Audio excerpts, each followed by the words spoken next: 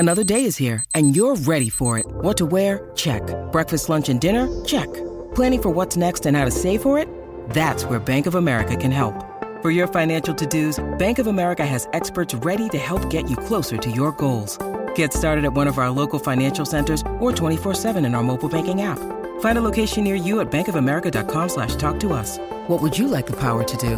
Mobile banking requires downloading the app and is only available for select devices. Message and data rates may apply. Bank of America N.A., member FDIC. Let's begin with our Sunday snaps. Tom, over to you. Finn McGuinness is my snap this week. Father-son player at Hawthorn. An interesting career he's had because I think they initially thought that he was going to be a ball-winning midfielder or a flanker, and he's become, well, arguably the best tagger in the AFL. He got Josh Kelly earlier in the year, 6 disposals, and yesterday at the MCG, he got Nick Dacos, 5 disposals. 2 of them were kick-outs. One of them was a kick-out.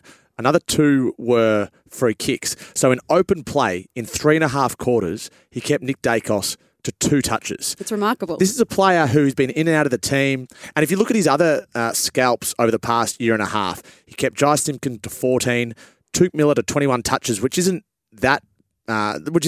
doesn't really tell the full story because Tuke Miller had 0 marks and 82 metres gained on that day. And then Jordan Dawson to 15 last year as well. He's a real weapon for Hawthorn in the right situation, and he was at his best yesterday against Nick Dacos, Scotty. You said arguably. Who's in? I'm just trying to leave myself out. But I tend to agree because there's not an obvious number 2. No, if you know not. what I mean in terms I'm of the trying to role think. play. Yeah, you'd have to go through it because time and time again we hear of coaches talk about not wanting to upset what we're doing as an 18-man team defence. We can't afford to tag. But having watched Hawthorn live several times over the last couple of years, Sam Mitchell within games will just change it around. And if someone gets hot in the middle of the ground, they just put him on him, and he does an excellent job more often than not. And it comes with a real level of discipline because it's not easy because players, and you're quite right, Tom, he grew up as a ball-winning player. That's most players' DNA. It's why they're drafted. Yet to go against that when you get to AFL level is both hard from your traits, but also from an ego point of view. Absolutely. So the discipline to do that is just outstanding, and it's a huge effort. And it really put, I think, and we heard from Craig McRae after the game, it put Collingwood off more than just Finn on Nick. It was where do we put Nick, and what levers does it pull in other areas of the ground that takes away from what Collingwood were trying to do that they weren't able to do. It became too much of a focus for them, didn't it, in the coaching box? Yes, it did, and it was interesting to hear, and potentially just a throwaway line from Taylor Adams at halftime talking about, he's going to have to work through that. That's the next 15 years. Because you don't want to focus too heavily on it as a team and be talking about that because I think in many ways Taylor's right. It's a badge of honour to be tagged. It means you're a really good player. It's how you work through it.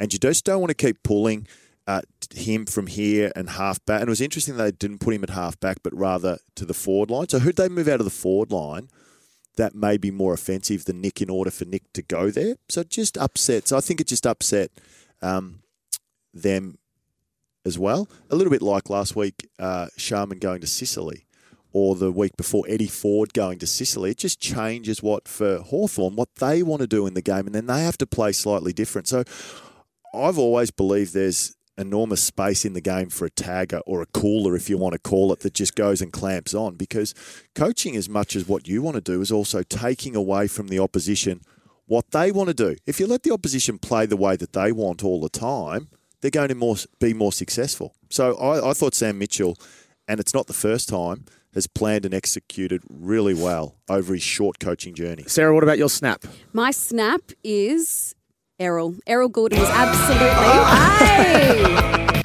I reckon... How good is that? Errol's second, isn't he? It's Toby and then Errol. Oh, such a joyful tune. For a joyful player, I just thought he was absolutely sensational last night. 2 goals from the 32 disposals. And those 2 goals were absolutely incredible. How about that one where he's running down the wing, he gets the ball back.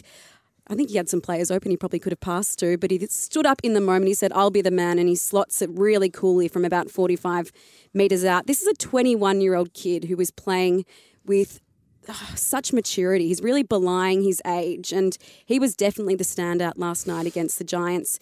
This is someone who was taken with pick 32 in the 2020 draft, a Swans Academy player, Braden Campbell that year was also selected. He was a top 10 pick.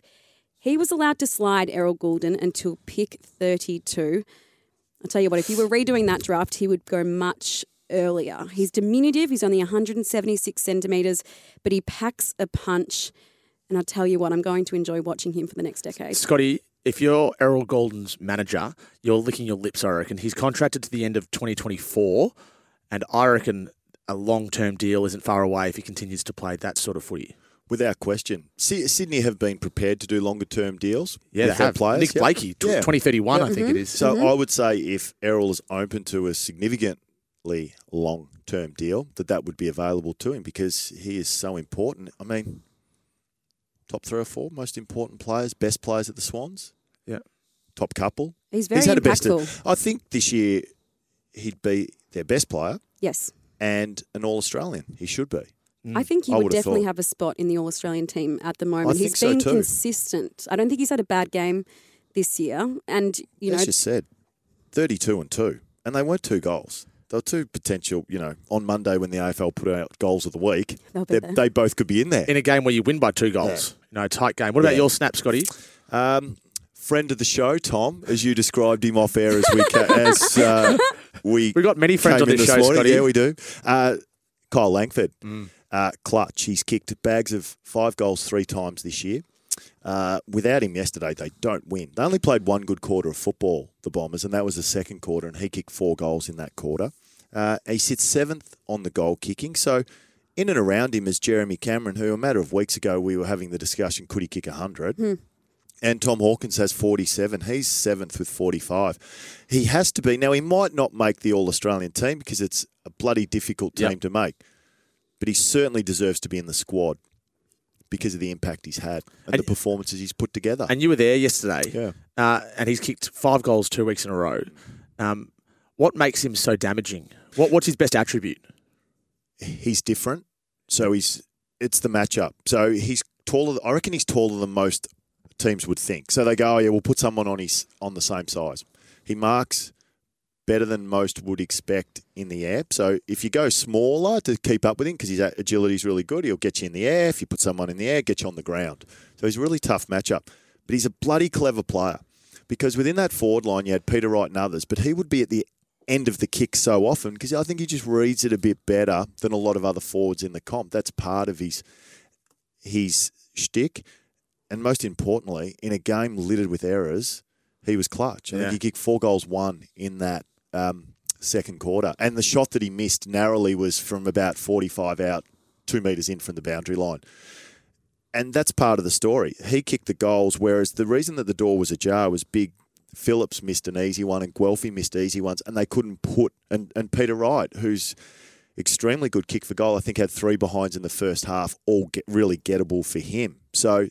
he stood out in that game for that reason because he finished efficiently. Has something clicked for Kyle Langford this year? He's 26 years old.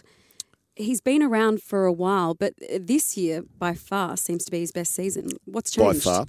I think he started to build a year or 2 ago that he'd been in and out a bit, and I think he started to find his spot and feel comfortable at the level. And it's really interesting. We were chatting, weren't we, off air about Jamara.